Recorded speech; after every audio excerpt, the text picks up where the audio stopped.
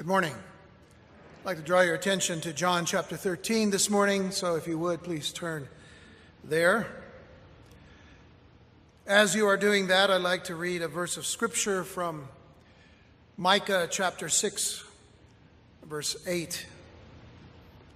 It says, "He hath showed thee, O man, what is good. And what doth the Lord require of thee but to do justly, and to love mercy, and to walk humbly with your God."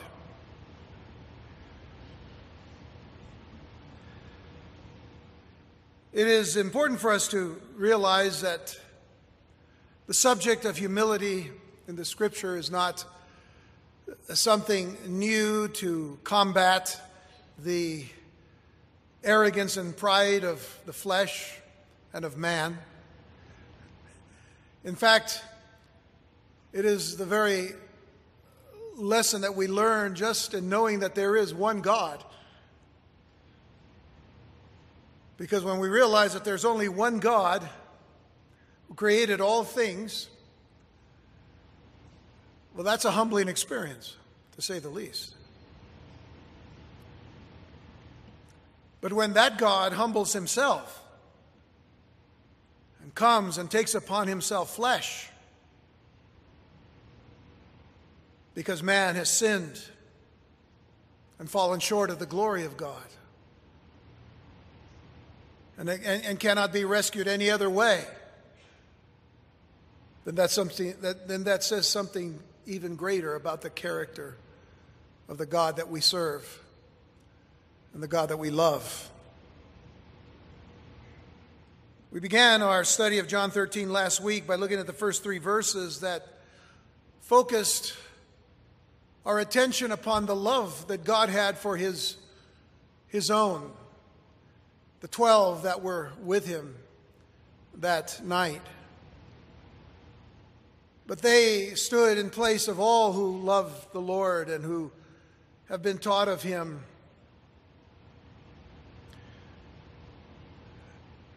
And what becomes of great concern to us is that on that very same night, one of the 12 would betray Jesus.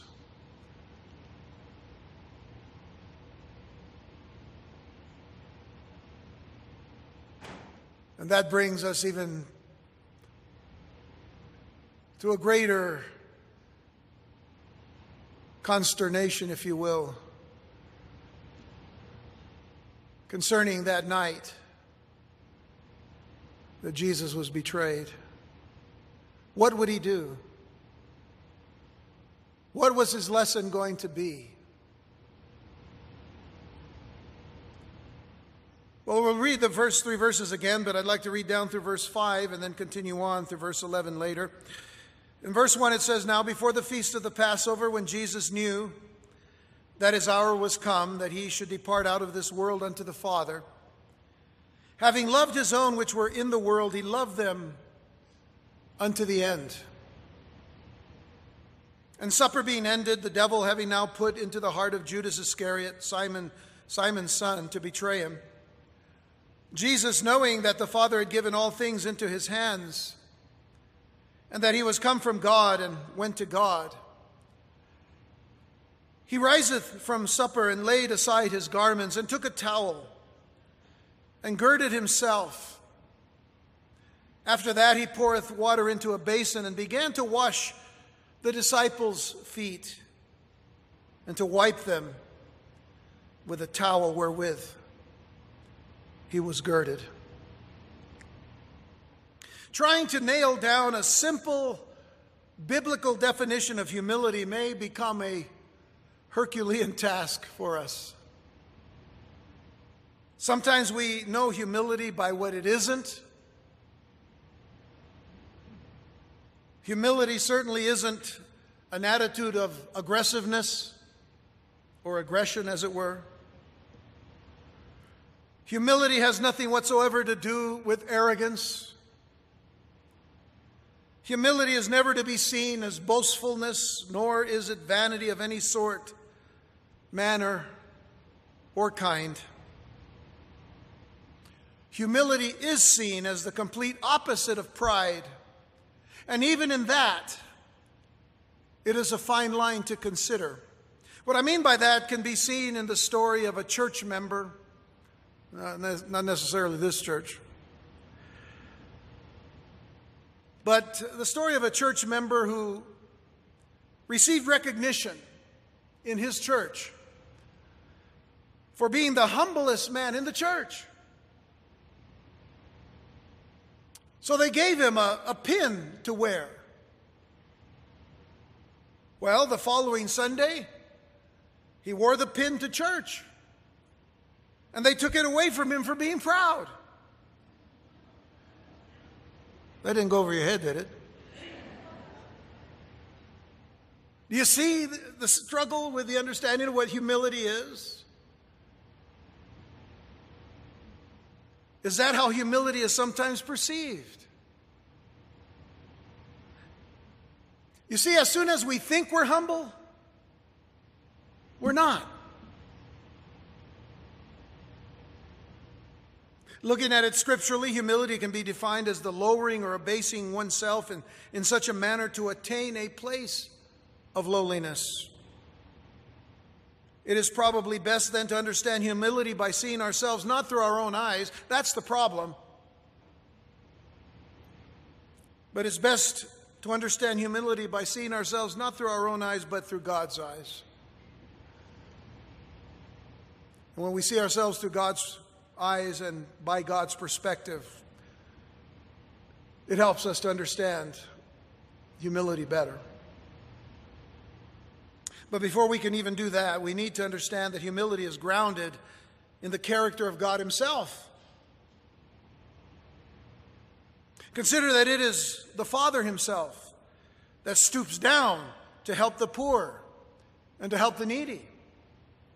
Consider Psalm 113, the whole psalm, made up of 9 short verses. I'm going to show all of the verses to you so that you can see something of great importance to us. The first part of the psalmist praises God. And we should indeed praise God for who he is. It says, "Praise ye the Lord.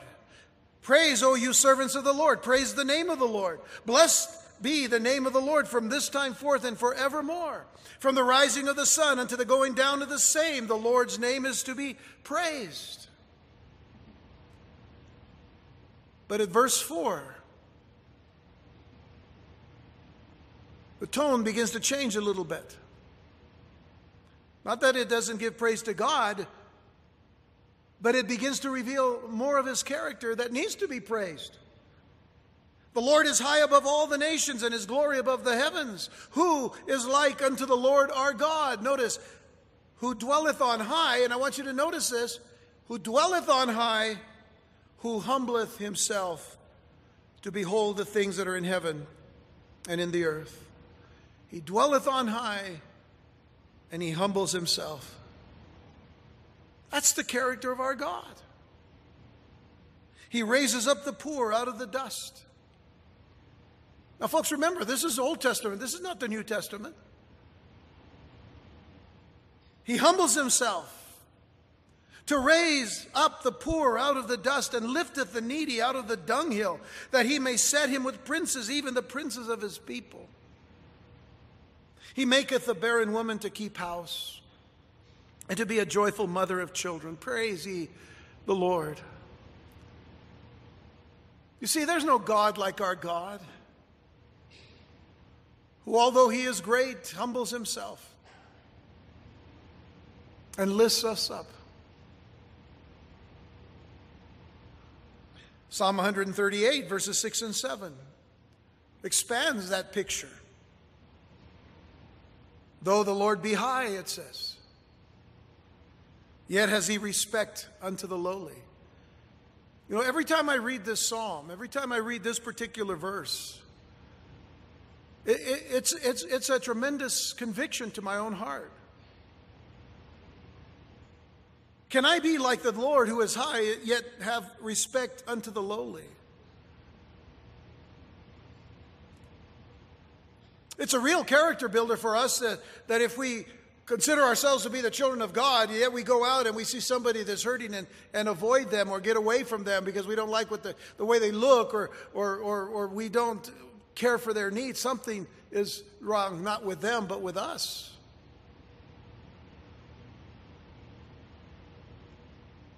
What an example it is that God, who is high, respects the lowly. But the proud, it says, he knoweth afar off. Though I walk in the midst of trouble, the psalmist says, thou wilt revive me. Thou shalt stretch forth thine hand against the wrath of mine enemies, and thy right hand shall save me. And we see in the very heart of this psalmist the fact that he's saying, I'm the lowly. I'm the one that needs to be rescued. I'm the one that needs the Father's hand to lift me. And then there is the only begotten Son of God, who has exhibited humility for us from the manger to the cross. You think about the conditions of Jesus' birth in Bethlehem, whether it be in a stable, a barn, or a cave of whatever sort. Nonetheless, it was a place where animals were. It was a place where a feeding trough that was called a manger that was made out of stone, cut out to feed animals. And there our Savior was laid. And not in silk cushions and wraps, but in swaddling cloths, we're told. Swaddling cloths just being cut up pieces of cloth just to keep the baby warm. Humble beginnings for the King of Kings and the Lord of Lords. All throughout his life, whether living in Nazareth or traveling through the many villages of Israel, one garment, not a place at times to lay his head. And then the cross.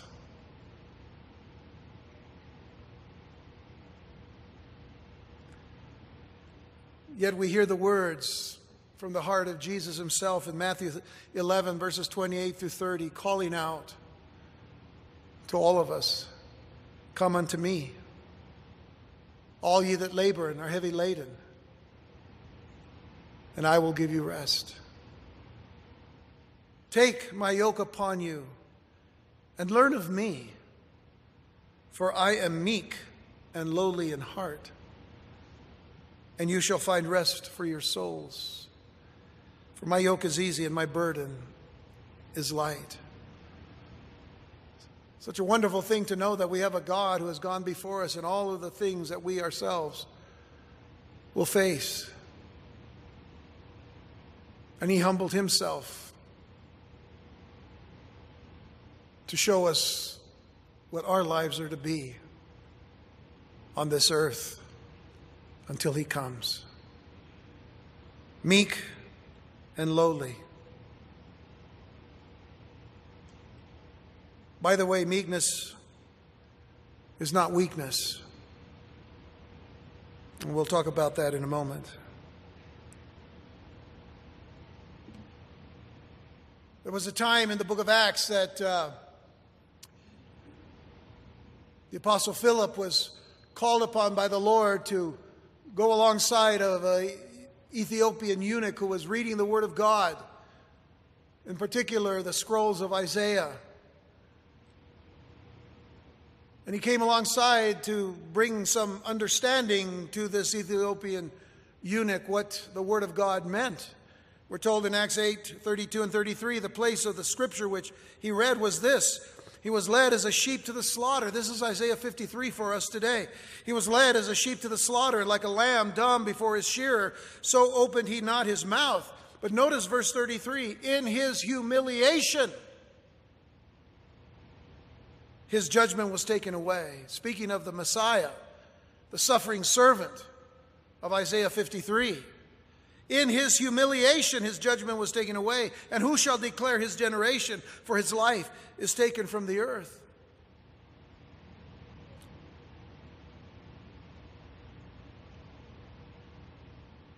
the expression of humiliation in his life, taken to the cross, taken as a sheep to the slaughter. But that is why he came. That is what that night was all about. We ended our study last week in Philippians 2, and I want to read verses 5 through 8, because once again we see what we need to take from this passage in John 13. Let this mind be in you, which was also in Christ Jesus, who being in the form of God, thought it not robbery to be equal with God, the very statement that speaks of the deity of Christ. It says, but made himself, voluntarily made himself of no reputation, and took upon him the form of a servant. It was made in the likeness of men, and being found in fashion as a man, he humbled himself. It was an act, an action of will. He humbled himself and became obedient unto death, even the death of the cross. And while we should know that humility is the absence of self and a bankruptcy of spirit, and I use those terms actually in a good way, because you see, it reflects what Jesus taught in the Sermon on the Mount, especially in the Beatitudes, when he begins in Matthew 5, verse 3, blessed are the poor in spirit, for theirs is the kingdom of heaven. Blessed are they who come to a realization and acknowledge the fact that they are completely destitute of anything in this life, in and of themselves. When we acknowledge that in this life we ourselves have nothing, then blessed are we, for ours is the kingdom of heaven. Because the implication is that if we acknowledge the destitution of ourselves, we are acknowledging the fact that whatever we have from God and from God alone.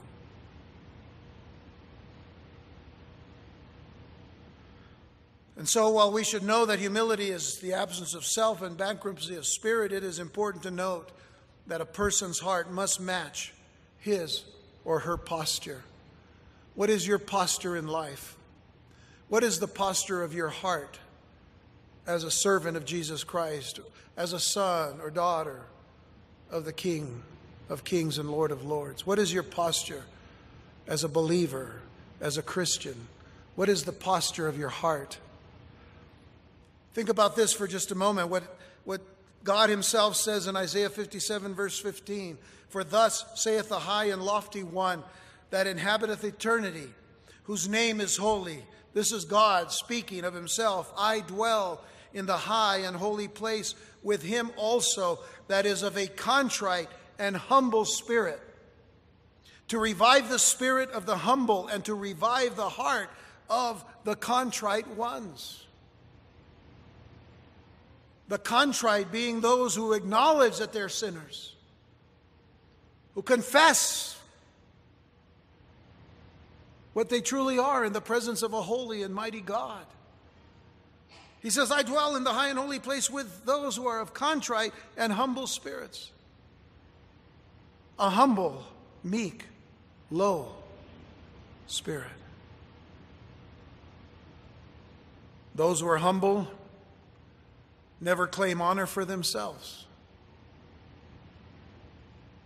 Those who are humble always have an unassuming, modest attitude. Now, much can be said of the benefits of living the life of humility. The Bible speaks a lot about that. But can there be a more humbling experience than to be served by the humblest of all, Jesus himself?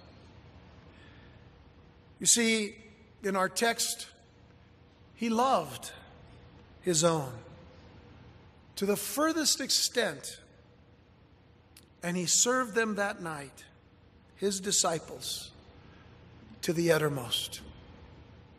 Let's go back to verses 4 and 5 of John 13, where we're told that Jesus rose from supper and laid aside his garments Now, you just need to understand the time and the culture and the tradition of that moment. This was completely out of character for that night.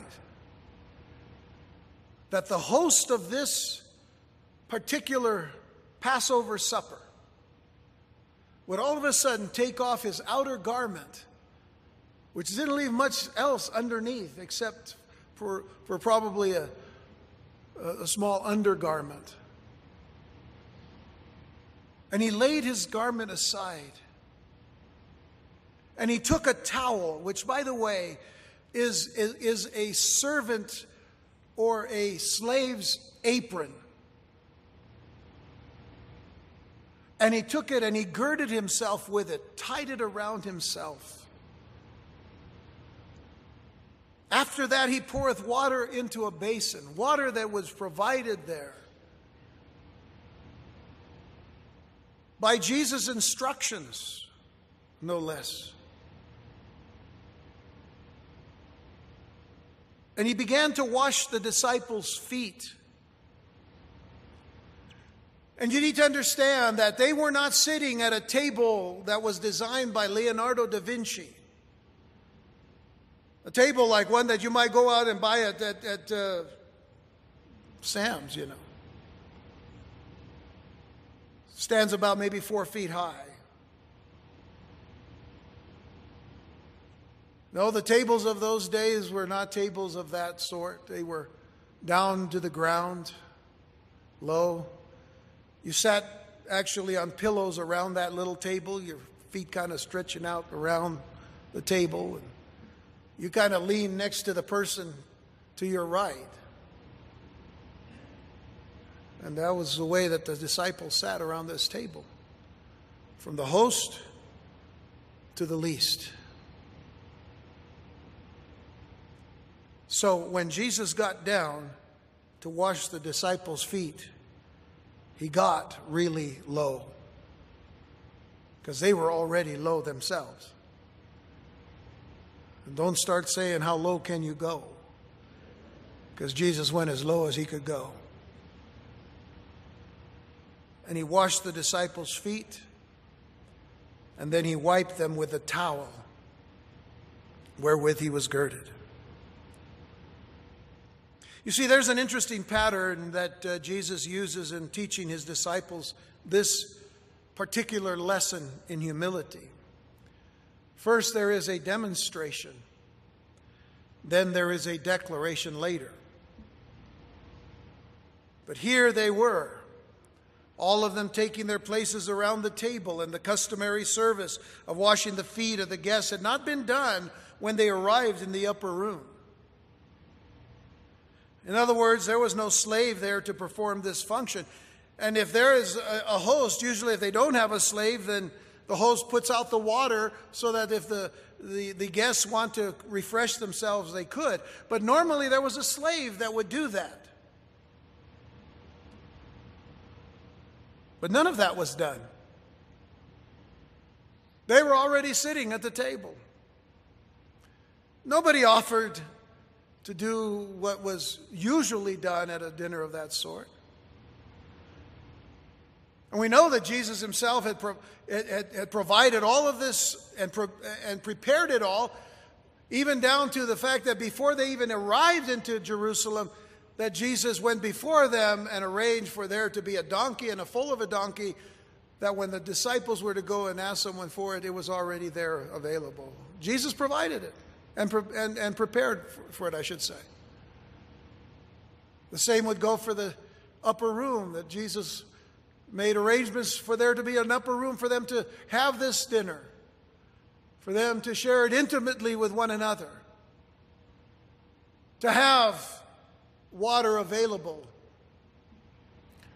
But there was no slave. But in fact, there was.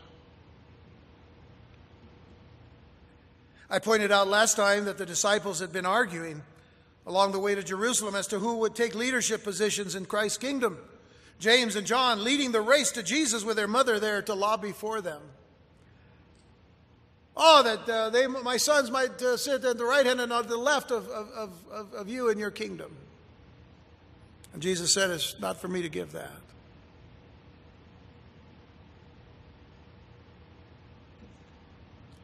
But what we need to know is that very night, before Jesus was to go to the cross, that very night, they were still arguing at the supper table. The Passover supper table, they were still arguing who would be the greatest in the kingdom. Now, I didn't point this out last week, but I want to point it to you now. Luke 22, let's turn there. Luke chapter 22. I start in verse 21, so you'll know they're already sitting at table. It says in verse 21, but behold, and these are the words of Jesus, but behold, the hand of him that betrayeth me is with me on the table. And truly the Son of Man goeth as it was determined, but woe unto that man by whom he is betrayed. Now verse 23 says, and they began to inquire among themselves, which of them it was that should do this thing. They were inquiring among themselves. Another gospel account tells us that they were asking, hey, who is it? Who is he talking about? What? Is it me? Some of them were even saying, is it me? Is it me? Is it me? If they had to ask, it wasn't them. You understand?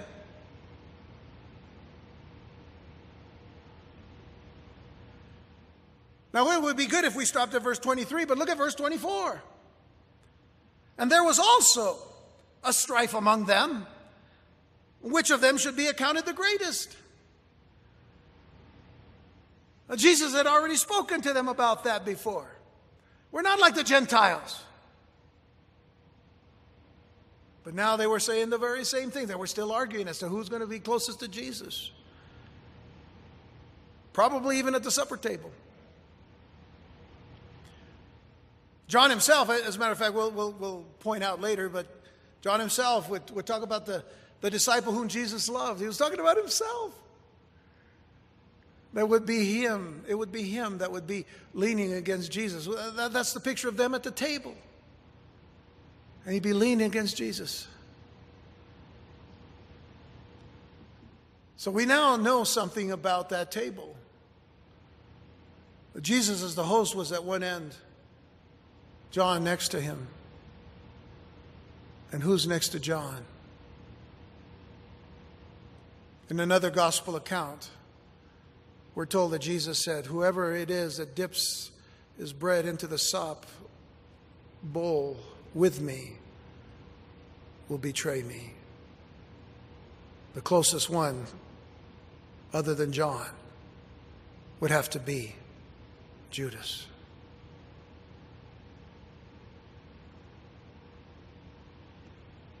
You begin to get a picture of the table. And yet they're still arguing. And if Peter was at the very end, at the other end, again, if we were to pull out all the gospel accounts, we would realize that Peter kept asking, hey, what did he say? What did he say? He couldn't hear because he was on the other end of the table.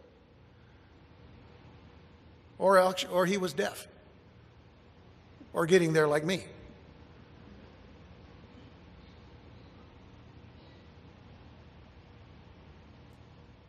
And Peter was still struggling, I'm sure he was still struggling with James and John's audacity to go and tell Jesus, we want to sit at your right hand and left. And don't forget what Jesus told them. We mentioned this last time, that Jesus actually spoke directly to Peter. Right after these kinds of arguments had taken place, and he told Peter, Peter, the devil wants to sift you like wheat, but I'm praying for you. All in that very same context of this argument that they were having as to who is the greatest in the kingdom.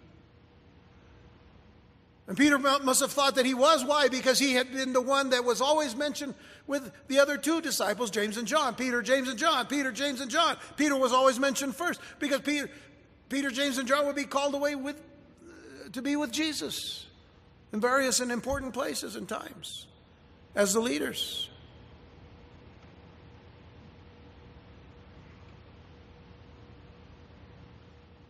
But what the Lord was showing the men who would be carrying on the ministry of the gospel of Jesus Christ after his departure was what ministry is all about. This is what this night was about, for him to teach them that ministry is about servanthood. In fact, the word ministry, as we know, it comes from a Latin word.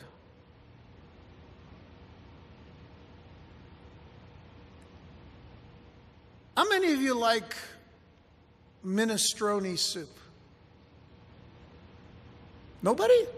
Wow. Okay, a few of you. You're finally, y'all do know what minestrone soup is. Usually it's a kind of an Italian vegetable soup. Yeah. Well, it comes from that very same word. It is what is served. What is being served today? Well, we're serving what we have. So I'm serving you soup. Minestrone. Ministry comes from that very same word. It means to serve.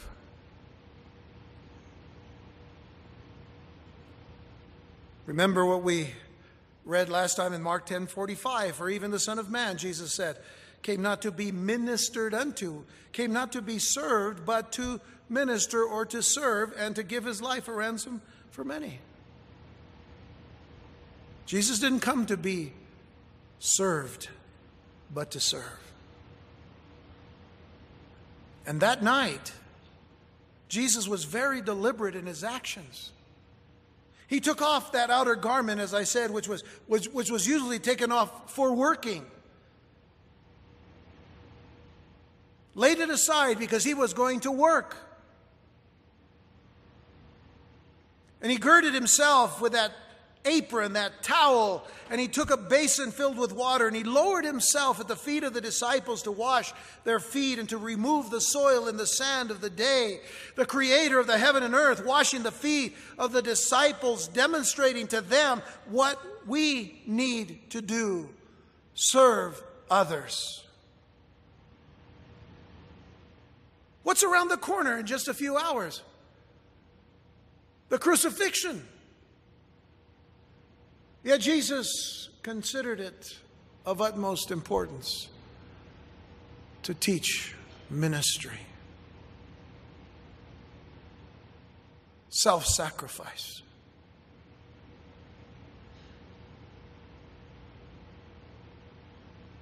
Self-abasement,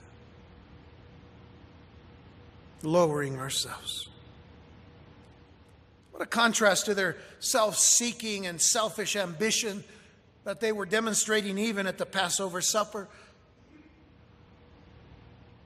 But if loving his disciples to the end was being exhibited by the incarnate Son of God, then what does that say of Jesus then taking the feet of Judas Iscariot into his hands to wash them?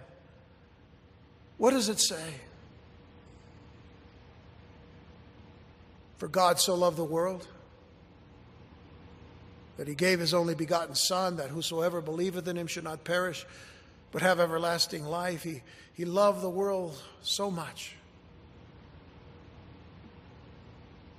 A world that for the most part did not love him back.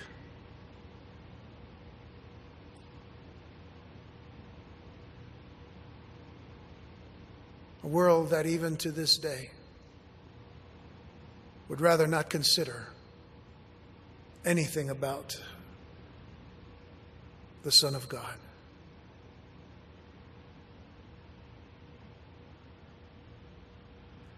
He took Judas's feet and he washed them.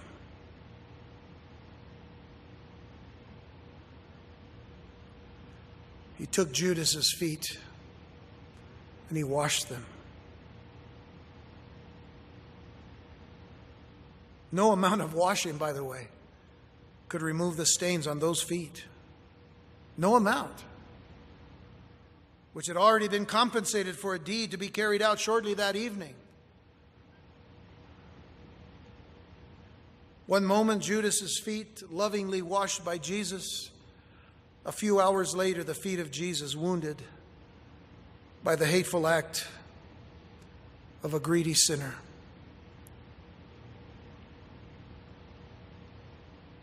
Would we be so silent as Judas while the Lord washed our feet, stained by the sin of the present world?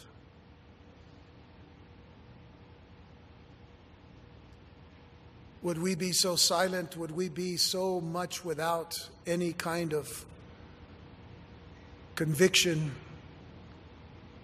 or remorse?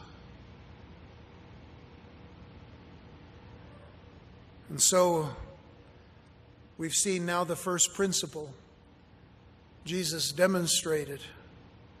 So humility, first principle, humility is unannounced. You don't have to announce humility. You see, Jesus didn't say, okay, men, I am now going to demonstrate humility to you. That even sounds weird, doesn't it? You didn't have to do that. Humility is unannounced. Humility, like true godly greatness, does not consist of exaltation, but it consists of self-sacrifice. It has been said that the branch that is most full of fruit bends the lowest. And Jesus was the most full of fruit. And he bent to the lowest extent. But there's a second principle about humility. And we see that in the next passage in verses 6 through 11. That humility is willing to receive without embarrassment. It is willing to receive without shame. We have to learn that from someone who decided that he was too prideful to let Jesus wash his feet. I think we know who that is. And then cometh he to Simon Peter. Once again, I have to believe that Simon Peter was the furthest one away from where Jesus was on the table, in the U-shaped table that they had. He cometh to Simon Peter, and Peter saith unto him, Lord, dost thou wash my feet? And Jesus answered and said unto him, What I do thou knowest not now, but thou shalt know hereafter. Peter saith unto him, Thou shalt never wash my feet.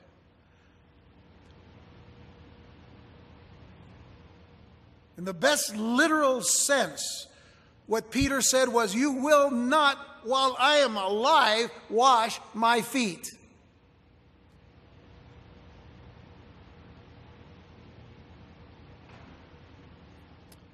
We sometimes have to admire Peter for being so straightforward.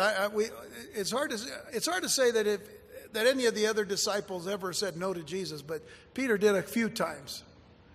Took him a while to learn the lesson not to. But nonetheless, this is what he said. He said, You shall never wash my feet. And Jesus answered him, If I wash thee not, thou hast no part with me.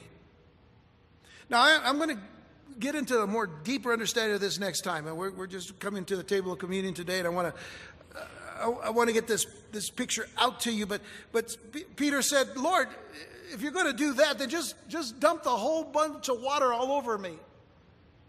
And give me a bath. Not my feet only, but also my hands and my head. And Jesus said to him, He that is washed needeth not save to wash his feet, but is clean every whit. And you are clean, but not all. And notice in verse 11, John says, For he knew who should betray him, and therefore said he, You are not all clean. And we'll get into the more deeper understanding of that statement next time. But we oftentimes wonder whether the disciples got the lesson that Jesus was teaching them. I can assure you that Peter did get it. Eventually, he got the lesson.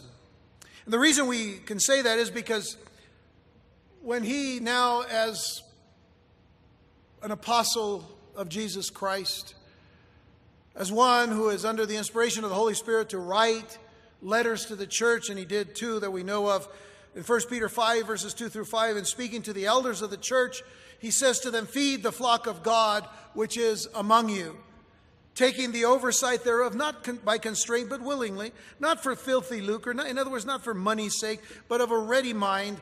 He says, "neither as being lords over God's heritage." In other words, don't be in a position where you look down on the people. Don't condescend upon them as if you are better than them. "Neither as being lords over God's heritage, but being examples to the flock." The leadership is to be an example to the flock of servanthood. "And when the chief shepherd shall appear," he says, "you shall receive a crown of glory that fadeth not away." Then he says, "Likewise you younger, submit yourselves unto the elder. Yea, all of you be subject one to another, and be clothed with humility, for God resisteth the proud, and giveth grace to the humble." Now that phrase, "and be clothed with humility," can literally be translated, "wrap the apron of humility around yourself."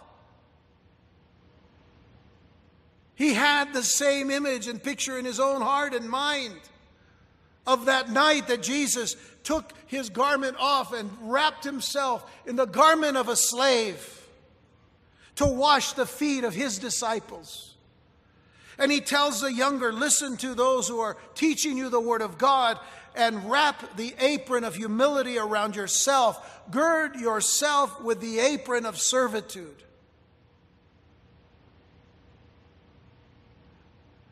So if the leaders are examples to the flock of service, then those who are the flock are to serve as well.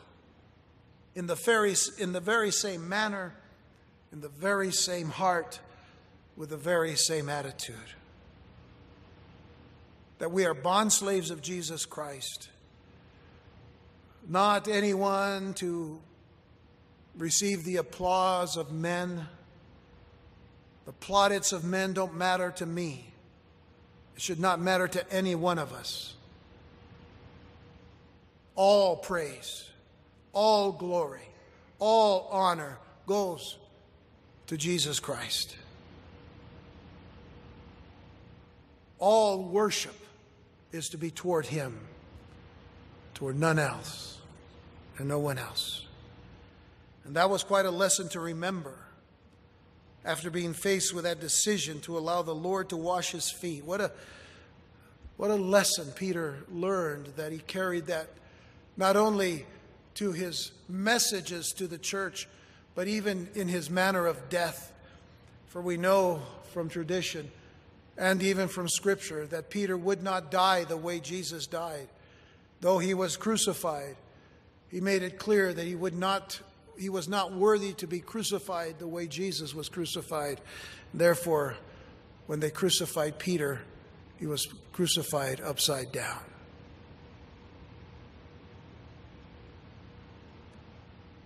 The table at which they sat for the Passover, with Peter on the very far end of this short to the ground table in the form of a U,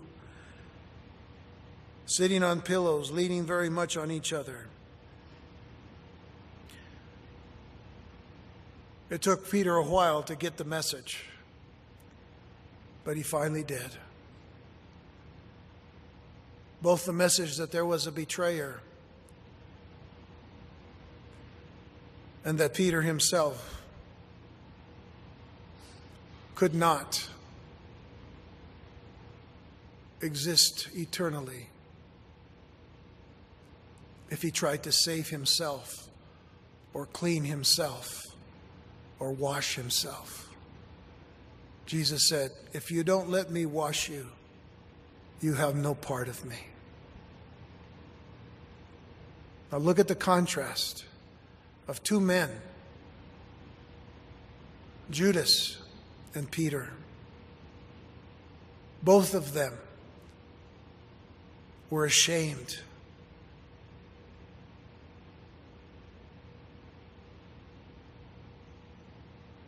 Judas Iscariot would leave the dinner,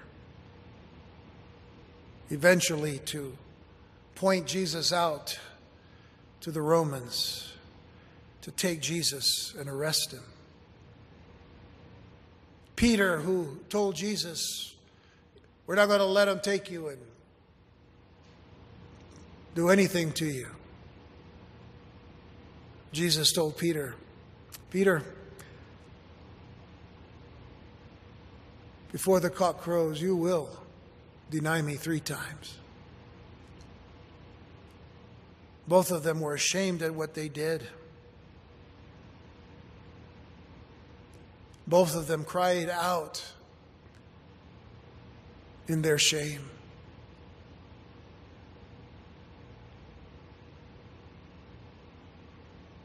Peter would eventually repent of his sins. Judas Iscariot would go and hang himself.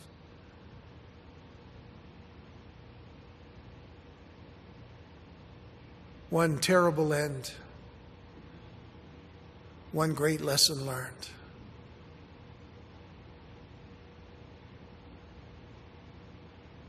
Peter, do you love me? Jesus would ask him after the resurrection. Peter, do you love me? Feed my sheep.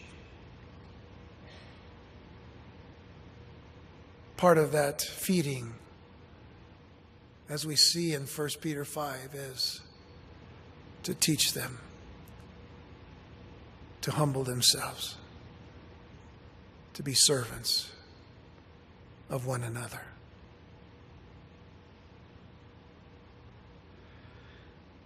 A third principle that we learn of humility is that it is not a sign of weakness. I've oftentimes heard it said that meekness is not weakness. Meekness is power under control. And if there was a good example of meekness in that respect, it was Jesus, and only Jesus himself, who said that he himself was meek and lowly. But his meekness was not weakness, in that Jesus stooped down, first of all, to wash the feet of the disciples. Peter resists Jesus, and that resistance led to Jesus rebuking him.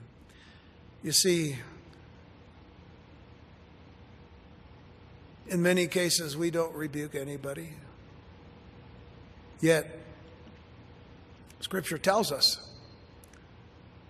that we, with the Word of God, can rebuke and exhort with long-suffering and doctrine. So we can still be meek and humble, but we need to get the message across. Lastly, humility never plays favorites, because Jesus washed every foot, including Judas's foot or feet. You know, he didn't come to Judas and also look at him in the eye like this, and took his feet and then took a rod or something and started beating him. While he washed the feet of the others, he beats on Judas's feet. Did he do that? Or, hey, give me that bread knife. He didn't do that, did he? Every foot he washed. Because everyone has the opportunity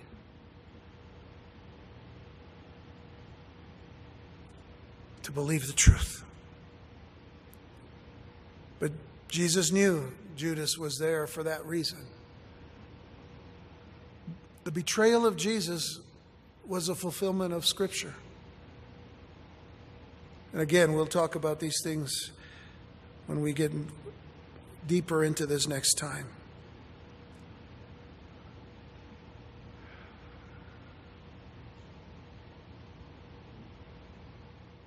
He has shown thee, O man, what is good. And what does the Lord require of thee but to do justly and to love mercy and to walk humbly with thy God?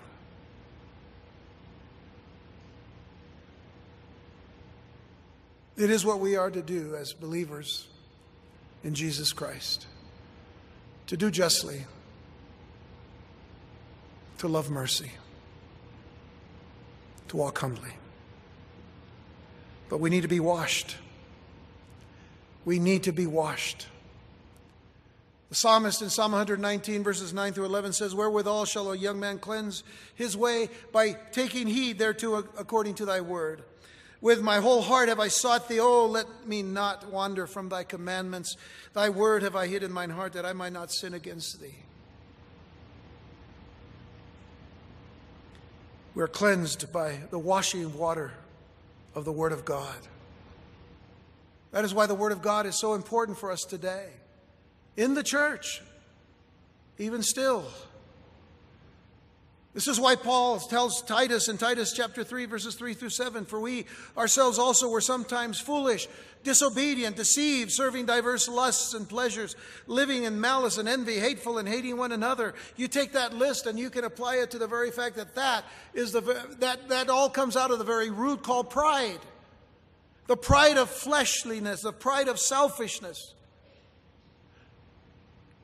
To be in the depth of that kind of sin. But notice what Paul goes on to say, "But after that, the kindness and love of God our Savior toward man appeared." Kindness and love of God is Jesus. The kindness and love of God our Savior toward man appeared not by works of righteousness, which we have done, which Peter thought that he could do. "You're not going to wash me, Lord. As long as I'm alive and I'm breathing, you're not going to wash me." And Jesus said, "If I don't wash you, Peter, you have no part of me." His pride had risen so much even in that very solemn moment and time. Not by works of righteousness, Paul goes on to say, which we have done, but according to his mercy, he saved us by the washing of regeneration and renewing of the Holy Ghost, which he shed on us abundantly through Jesus Christ our Savior, that being justified by his grace, we should be made heirs according to the hope of eternal life. Ephesians 5 tells us it is by the washing of the water of the Word of God. It's also in Ephesians that tells us that we are saved by grace through faith, and that not of ourselves. It is the gift of God, not of works, lest any man should boast. And there it is again.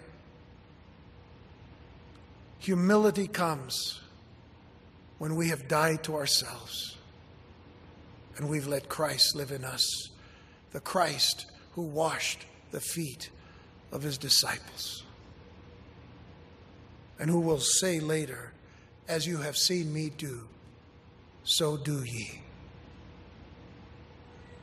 What are we doing as believers in Jesus Christ for one another? What are we doing to call ourselves the servants of the Most High God and servants of our Lord and Savior Jesus Christ? That we can lay before the Lord today when we take this bread and this cup. I ask our servants to come, and as they come, I ask you to join me in a word of prayer.